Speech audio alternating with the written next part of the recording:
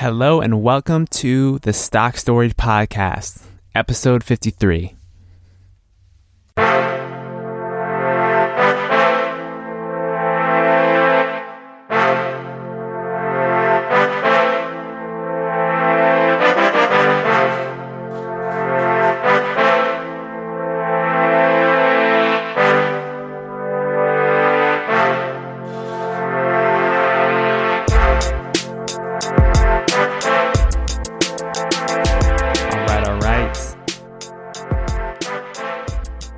Welcome to the Stock Stories Podcast. My name is Alex. I am your stock storyteller and your host for today. Welcome. Thanks for joining me for another exciting episode where we talk about different companies, etc. If you're new to the Stock Stories Podcast, what we do here on this show is we try to help you and I, individual investors, make better investing decisions. And the way that we do that is primarily through case studies of real companies. And we also talk about mental models to understand at a deeper level the framework for how we think about investments. So last week we talked about McDonald's. Hope you enjoyed that episode. That was fun.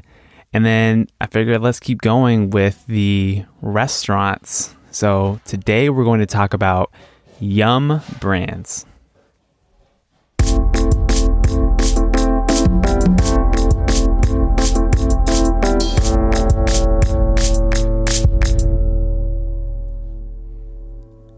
All right, so Yum Brands, and that's Yum with an exclamation mark. So I guess it's like Yum Brands.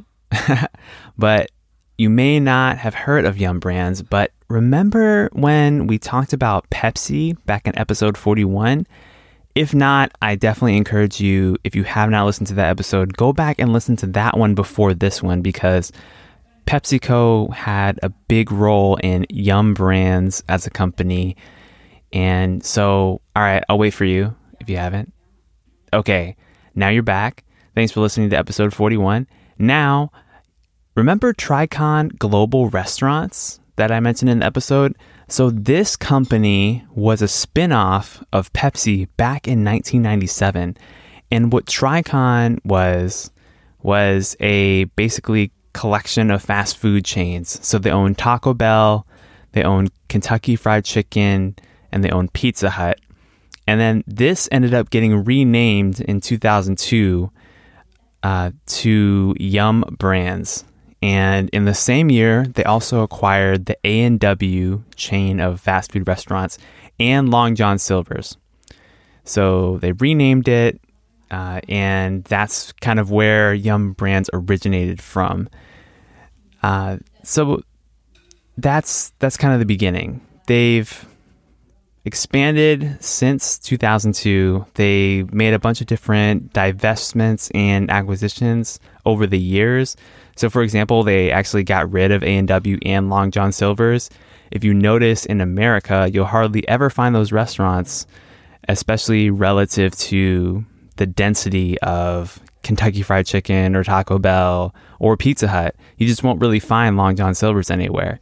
And that's because they were kind of underperforming stores for the company. And so they got rid of them. And additionally, they expanded internationally. So they started and stopped many different concepts. And the main growth story of this company since that 2002-1997 period when they got spun off has been their growth story internationally. So that's what they've been up to. They've been growing in China. They've been growing in Asia primarily.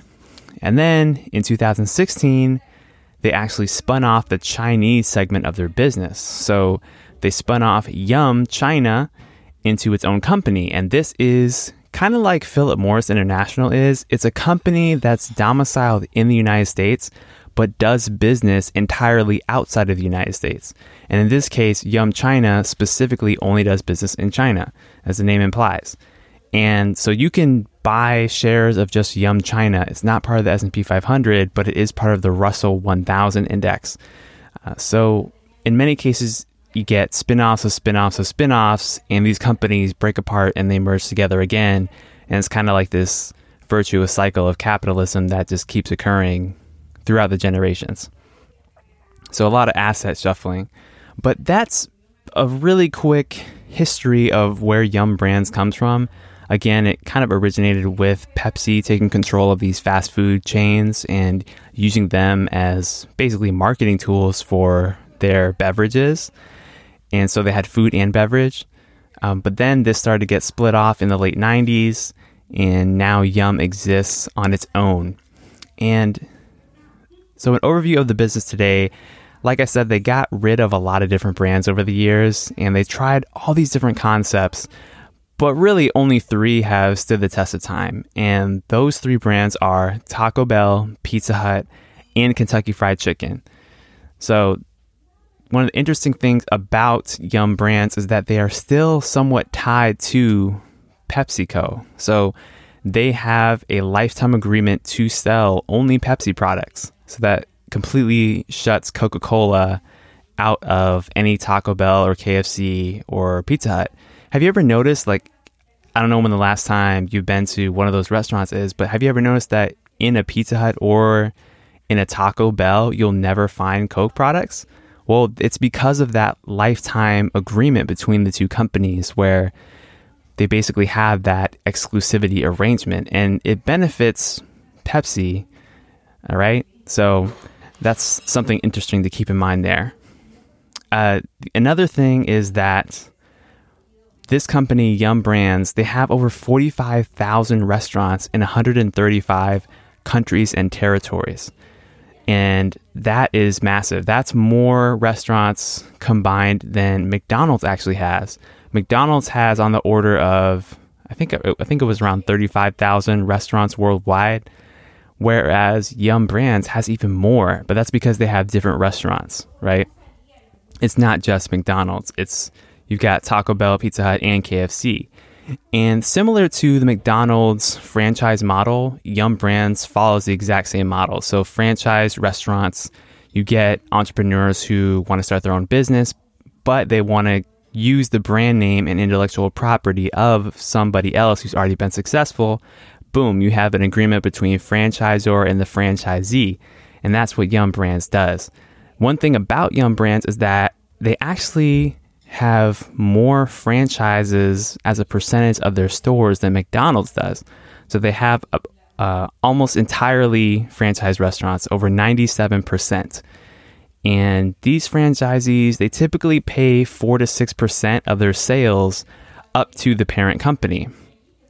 So this is a very similar business model to McDonald's. There's some slight differences at the margins as far as percentages of franchise stores versus company stores. And I don't know what the franchisee rate is to the parent company McDonald's, but I would assume it's similar, maybe even a little higher than 4 to 6% because the McDonald's brand name is so strong. In fact, I would say even a little bit stronger than the Yum Brands brand names.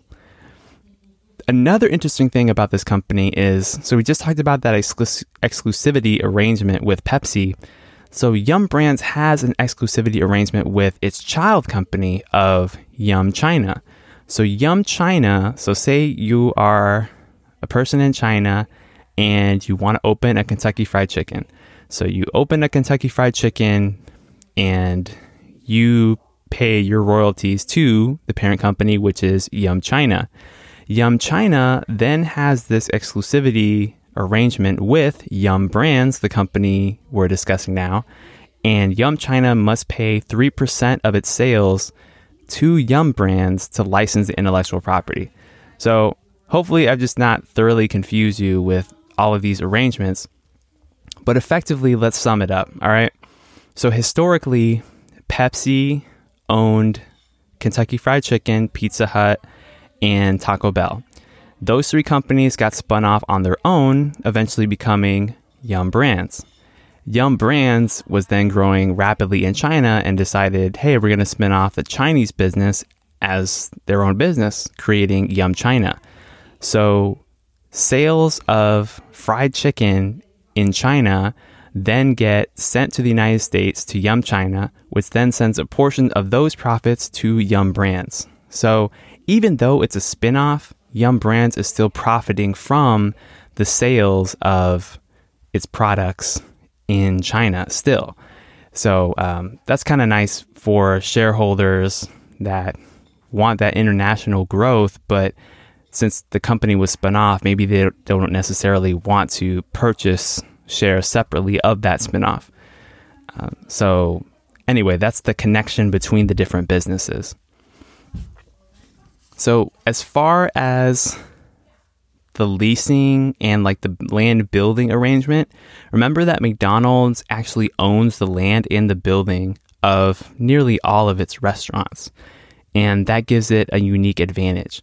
So unlike McDonald's, Yum may or may not own the land or building of the store, but they may offer master franchise agreements, which is something that McDonald's does not do. If you recall, McDonald's, when Ray Kroc was building McDonald's, he wanted to exercise more flexibility and control over the franchisee. So he only granted licenses for specific stores, so one store at a time. But Yum Brands doesn't necessarily do that. They have more of the traditional regional model in some instances. And the prime example of that is Yum China. So Yum China has exclusive rights to sell Dorito tacos and Pizza Hut pan pizzas in the Chinese economy, whereas nobody else has that right. So let's go over the basic businesses that comprise Yum Brands. All right, so KFC is Kentucky Fried Chicken, and it was developed by Colonel Harland D. Sanders all the way back in 1939. And this is actually the biggest of the three. So there are over 21,000 restaurants in the world. And you guessed it, they sell fried chicken.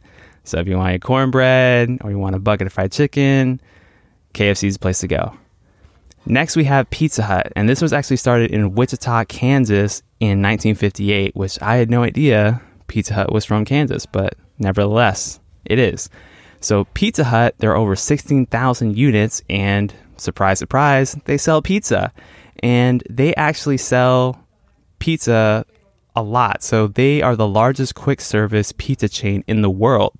There are other brands that are arguably more popular within the United States, but globally, they actually have the highest sales of quick service pizza. So the biggest worldwide chain is Pizza Hut. And also, I'll just include, they have the Wing Street brand in the United States. So they sell wings as well. But that's really just kind of like a co-branded United States venture that's kind of part of Pizza Hut already. And then, of course, you have Taco Bell. Taco Bell was, as I understand it, a very successful investment back when it was a standalone company. And it was opened by Glenn Bell back in 1962 in Downey, California. And this is the smallest of the three segments. They have over 6,800 restaurants. But that's the thing, I think, because they're mostly based in the U.S., I think that's restricted their growth. So they're not as popular internationally as Pizza Hut, as KFC is. So Taco Bell is definitely an American type of thing. All right, so that's an overview of the three businesses that comprise Yum Brands. And as far as order of importance, they definitely go in order of, like, KFC is definitely the most important. They've got the most units, and they're seeing the fastest growth. Taco Bell is pretty popular in the U.S., but doesn't have that international growth, like we said. Pizza Hut has the international presence, but it's not growing nearly as much as the other two. So that's kind of the balance and the differences between the individual businesses within Yum Brands. But honestly, we need to look at what matters, right? We need to look at the profit, the sales of the corporation as a whole. So let's look at that right now. So if we look at the financial statements on the income statement for the latest year available in 2017, Yum Brands had $5.8 billion in sales and $1.3 billion in income. Now, 5 years prior, or I guess 4 years prior to this data, in 2013, Yum Brands had $6.4 billion in sales and $1.1 billion in net income. So interesting, right? So their sales have actually gone down a little bit over the years, but their income has just increased ever so slightly. And so that income growth is at about a 4% annual growth rate.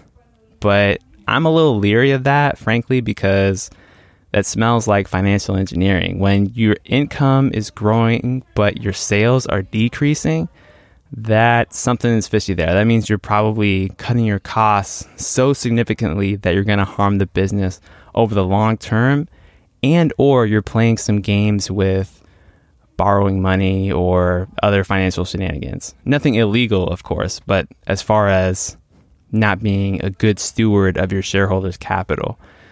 But we'll get into that. So sales have decreased a little bit, income's gone up a little bit. That's a story with the income statement. Short and simple.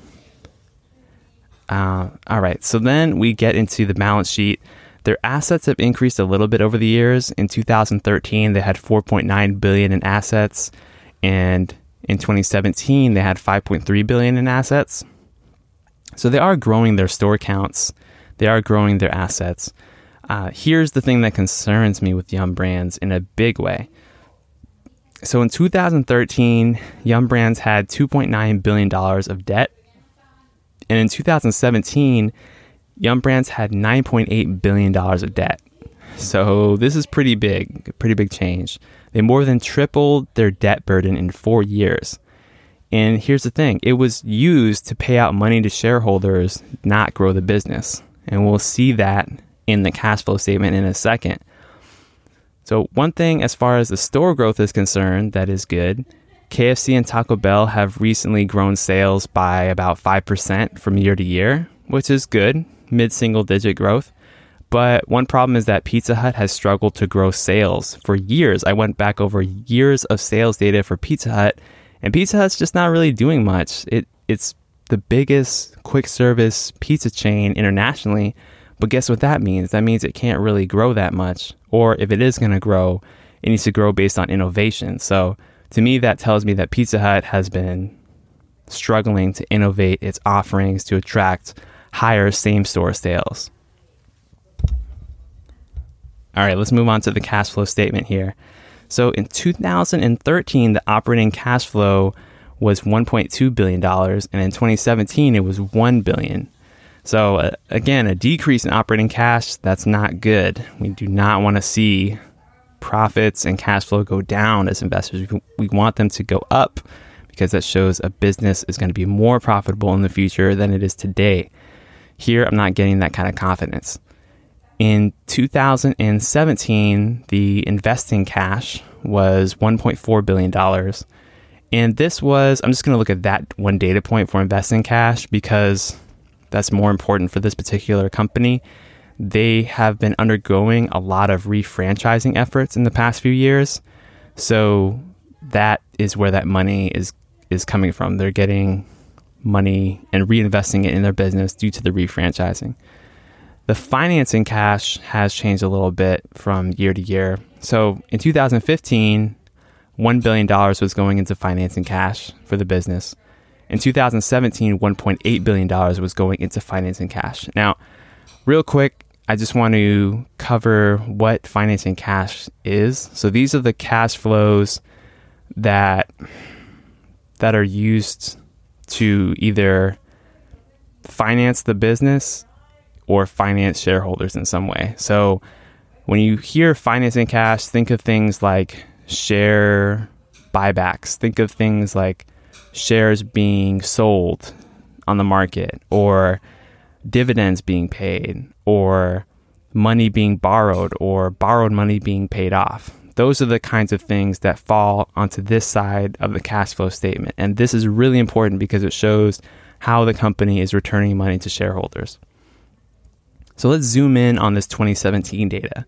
So they had $1.8 billion in financing cash. Of that, they borrowed a net amount of $700 million or $0.7 billion. And they paid out $2 billion, more or less, in share repurchases. And they paid out $0.4 billion in dividends, or about $400 million. Here's the problem. if you combine the share repurchases with dividends, that's $2.4 billion going to shareholders in 2017. Now, the operating cash flow of the business in 2017, though, was just $1 billion. So think about that. If we even just look at share repurchases alone, Yum Brands spent double the money on buying back stock than they brought in their operating cash flow. So that's a huge red flag to me. Like, they're not spending money from the business's profitability. They're spending money from their borrowed funds. So a little bit of financial engineering there. So the payments to shareholders are not supported by cash flows. And that's something that gives me alarm. So the price of a share of Yum Brands right now is around $94. And its dividend is $1.68 a share. So about a 1.8% yield. So if we look at the share buybacks, they have repurchased a lot of shares, as I mentioned. So in 2012, going back several years in the past, they had 481 million shares. And in 2019, the most recent data I could find, they had only 320 million shares. So that's a pretty good reduction in share count. So that's about 5.6% annual decrease. The problem with this is that this is not sustainable. They're borrowing money to buy back shares. And yeah, it appeases shareholders in the short term because your earnings per share goes up.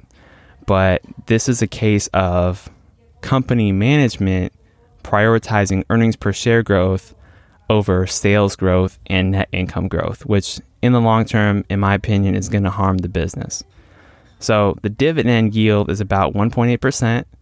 Their share buybacks in the future, remember, as prospective investors, we care about what's going to happen to the business, and we can't pay for the past returns of the business. We don't get any we don't get any profits for paying for yesterday's growth, as Warren Buffett has said in the past. So I don't see shares decreasing by 5% annually in the future. I just don't. I think maybe 1% to 2% would be sustainable. So in my personal projection, that's what I'm saying. I think the dividend probably sustainable at more or less 2%. Shares will decrease at probably 1% to 2% annually. And then the growth of the real profits, the growth of the earnings, or the income rather, I see 2% to 3% growth. I don't see great things for this business from a growth perspective, unless they do something really innovative like introduce Taco Bell to 50 countries around the world and it becomes super popular. I don't know, but I don't see a lot of indications that that is the case. So the overall business growth, I see between 5% and 7% just because of adding all those factors up.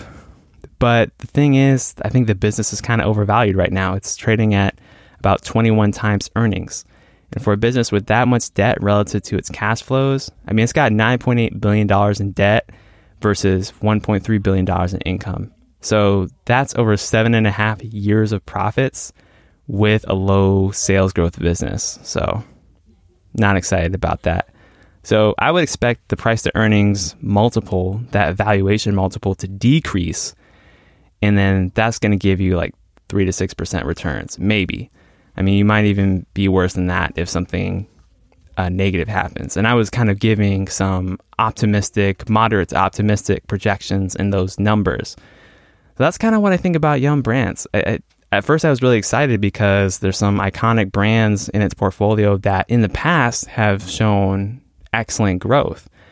The thing is now, they spun off Yum China. So yeah, they get that 3% royalty, but they don't participate as directly in the growth of the business of China as they used to. So that's kind of a bummer.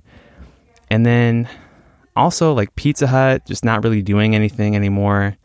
I don't know about you, but in the United States, like I don't really buy Pizza Hut because I think it's kind of gotten a bad reputation compared to other brands like Papa John's. Some people love Papa John's, and Domino's is huge now. Like Domino's growth has been pretty big, which I think is Domino's in the S&P 500? I think it is. I'll have to study that one soon. but it's just been getting beaten out by other pizza chains, at least in the US. So KFC, it's growing internationally, which is kind of the bright spot here.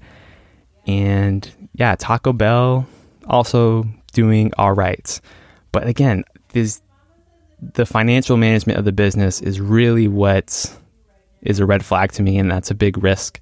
So they're going to have to pay off that debt at some point, and they don't really have the cash flows to do it. So yeah, I'm going to stay away from Yum Brands. But that's my personal opinion. Again, I'm not your financial advisor or investment advisor. You're responsible for your own decisions, etc. But that's the information I have for you today. Thank you so much for listening to Stock Stories. I really appreciate it when you guys reach out to me and let me know your opinions and thoughts, or have ideas on companies. I've been getting a couple ideas from you guys listening, so I appreciate that. If you want to reach out to me, the easiest way, if you're on Instagram, that's probably the easiest way. And my Instagram handle is Stock Stories 1, so Stock Stories, the number 1. Or you can email me if you prefer at alex@stockstoriespodcast.com. So thanks for listening to the episode. Hope you enjoyed it, and we will see you next week.